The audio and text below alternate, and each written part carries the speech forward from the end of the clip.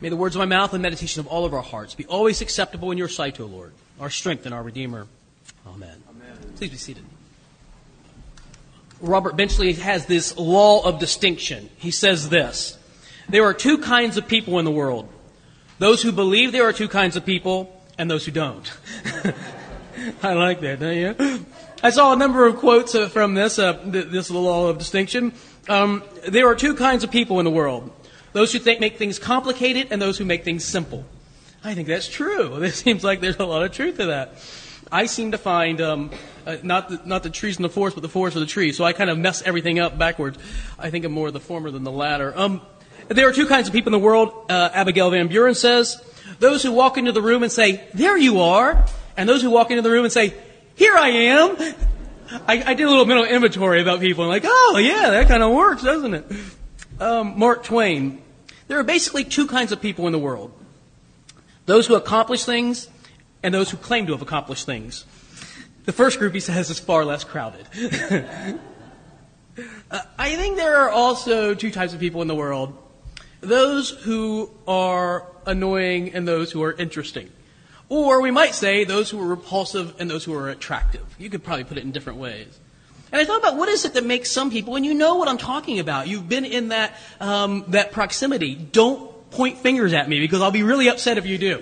But you've been in proximity to the person who only wants, who never gives, only takes, who always looks for you to get something or whatever. It's always, I'm not saying that we don't share our needs with one another. I'm not saying that at all. You understand that, right? I'm talking about a person who only has one gear, and it's always to take.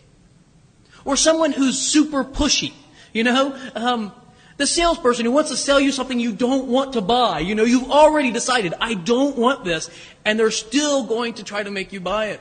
Abby and I one time, in our early 20s, somebody said, you should go to this timeshare thing. They'll give you a whole weekend, and all you have to do is go to a 90-minute sales presentation and just tell them no. Do you know how hard it is to say no at this thing, right? We did, but it was difficult. Somebody who pushes too hard, who makes you feel like you're obligated to do something you don't want to do.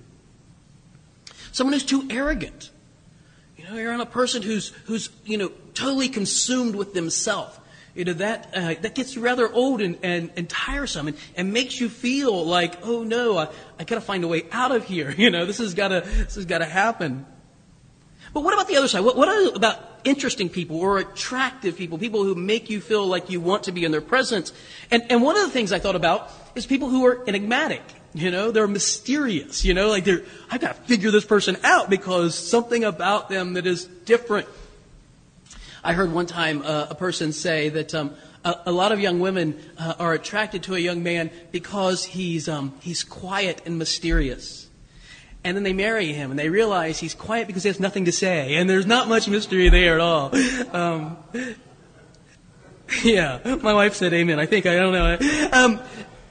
I think there are people who are unusually knowledgeable, right? I mean, if you meet somebody and they have a PhD in oceanography, for me, I'm like, I know nothing about the ocean. Tell me, I'm a sponge. Sorry for the pun. Feed me, I need to know this. And those people who have great storehouses of knowledge. You just want to get that from them, and if they can, send it out in a way that's helpful, yeah, all the more. People who are funny, comedic people, or people you want to be around. They keep you laughing and they make you happy. Those are great kind of qualities to have. I think, though, if St. Peter were saying that there are two kinds of people in the world, he might say there are those who are repulsive. But the opposite might be those who are provocative. People who are provocative in the world. And I think he would say that Christians, you might find this strange for me to say, Christians should be provocative people. We should be provocative among all people. And it begins this way. Embrace an ethos that is consistent with your Christian heritage. Have a way of living. In Luke's gospel, there's a point where he says, and Jesus went to the synagogue as was his custom. The word custom in Greek is ethos. It's his habit, his manner, his usual thing to do. Our ethos Our behavior ought to be consistent with Scripture. When I was a seminary student at Asbury, we had an ethos statement that you had to sign. As a student at Asbury Seminary, I agree to not do all the things that I sometimes like to do, and you couldn't do those. There was no beer on Saturday nights, not in Asbury. This is a no-no. But it was important that Asbury said this is what ought to be part of our behavior in the world. Here's what St. Peter says. The very first verse 8, 1 Peter 3. Finally. You know what finally, when a preacher says finally, the definition of an optimist is the woman who slips her shoes back on when the preacher says finally. That is not finally. It's not happening. But here, St. Peter says, finally, in chapter 3, and then he goes on to write 2 more chapters of the letter. Finally, all of you. This is in Greek, all y'all. Everybody, right? This is the emphatic, all of you have unity of mind, sympathy, brotherly love. I think a better language here, family love, a tender heart, and a humble mind. Via positiva, the way of the positive. What should we embrace that's a positive nature in terms of our ethos? First of all, to seek unity. That we seek and actually work for unity in the church. That when we find divisiveness, that we get away from it and we work with all of our heart towards a unified goal. Have sympathy. Feel one another's pains. Greek, the prefix sym sim means together. A symphony is from 2 Greek words, sim, the prefix, together, and phone, with sound, one voice, one sound, one musical note. So a symphony is literally many coming together as one. Sympathy, to embrace and to share each other's pains, passions, literally each other's death. That we share together in one another's pain. Love one another with tenderness, he says. This brotherly love, this family love with tenderness. And I thought I'd hear that sometimes we can develop skeptical and cynical kind of attitudes.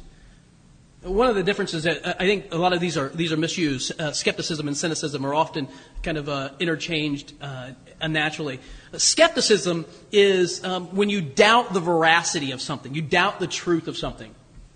If I said, for instance, I have a 42-inch vertical leap, you would be like, yeah, exactly, right? I'm not so sure about that, Joe.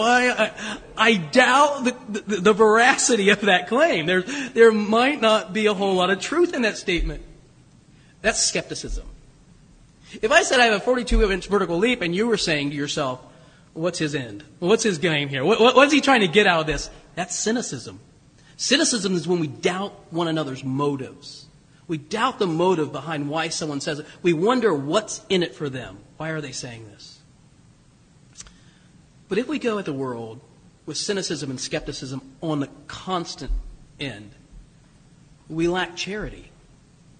Charity is when we seek to believe, we seek to hope. Now, I know it can be naivete, and I'm not arguing for that, but I'm saying that we ought to have a disposition of love that seeks the truth and seeks to rejoice with people rather than to question them. That seeks to delight in truth and delight in whatever it is they're doing without questioning their motives for doing so. Charity assumes the best, and it goes at it from there. Embrace humility, he says. Humus, the earth. Be part of the earth. Recognize your position as created from the ground. That we all come from dirt. We are. Some of us are dirtier than others, but we all come from the dirt. I thought that was funny. Anyway, that we have the sense of being grounded in the earth. And the metaphors we use when people are not like that. Oh, they're all high and mighty. They're looking down their nose at others. This is a sense of arrogance is high and lifted up, whereas humility is low and to the ground. Via positiva, do these things. But the via negativa, Look at the next verse. Do not.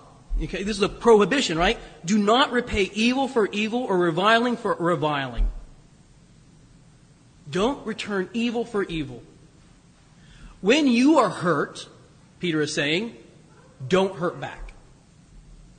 A friend of mine used to say, in fact, it was Doc Lewis used to say this. He used to say, Joe, hurt people hurt people. That's absolutely right, isn't it? That hurt people hurt people. But if you're looking at that through a charitable lens, if someone is a hurter, they are proliferating pain on other people, recognize that they're hurt themselves. That's the source of that. That hurt people hurt people. When you're hurt, St. Peter says, don't hurt back. Don't fight back. When someone gets at you, reviles you, when someone picks a fight with you, don't buy into it. Don't get into that fight. And in fact, you should expect something. If you would dare to live like this, Peter says, Christian church, finally, all y'all, if you would dare to live like this, you know what's going to happen? You are going to provoke the world. You are going to be provocative to the world. Listen to what he says in verse 15. In your hearts, honor Christ, the Lord is holy. Always being prepared. Always being ready. Okay? Ready to do what? To go out and to tell people everything? No. Ready to make a defense. Ready to answer a question. What is the question? To anyone who asks you for a reason for the hope that lies within you. Answering a question presumes a question. Right? Our lifestyle, our ethos ought to be so provocative to the world that people say to us, why in the world do you do what you do? Why do you do that? And you know what? You can get that. If someone hurts and hurts and hurts and you don't fight back, someone will say to you, you know what? You ought to fight back. Why are you not fighting back? There's a question.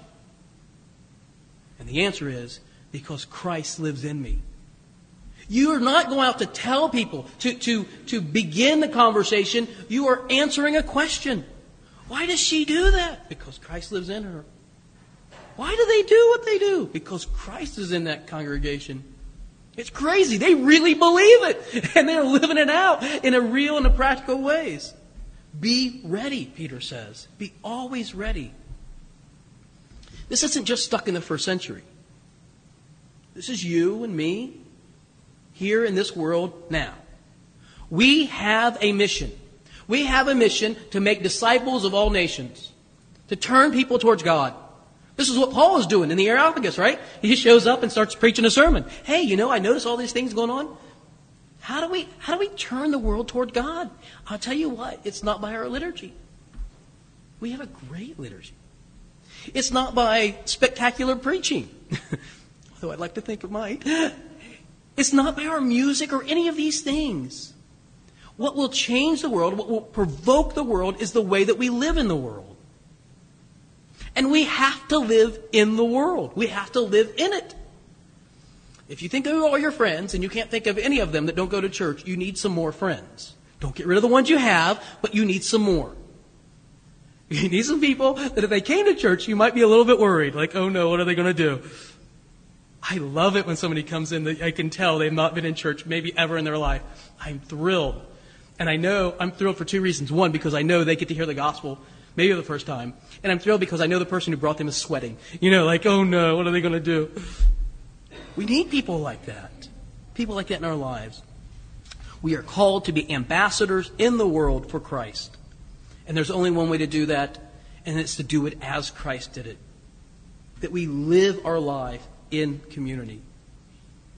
And we are provocative by how we behave.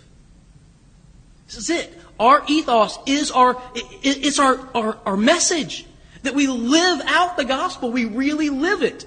It makes a difference in everything that we do. From the way we plan our week, the way we spend our money, the way we do everything that we do comes from who we are in Jesus Christ. Joy Mill says this: there are two kinds of people in the world, givers and takers.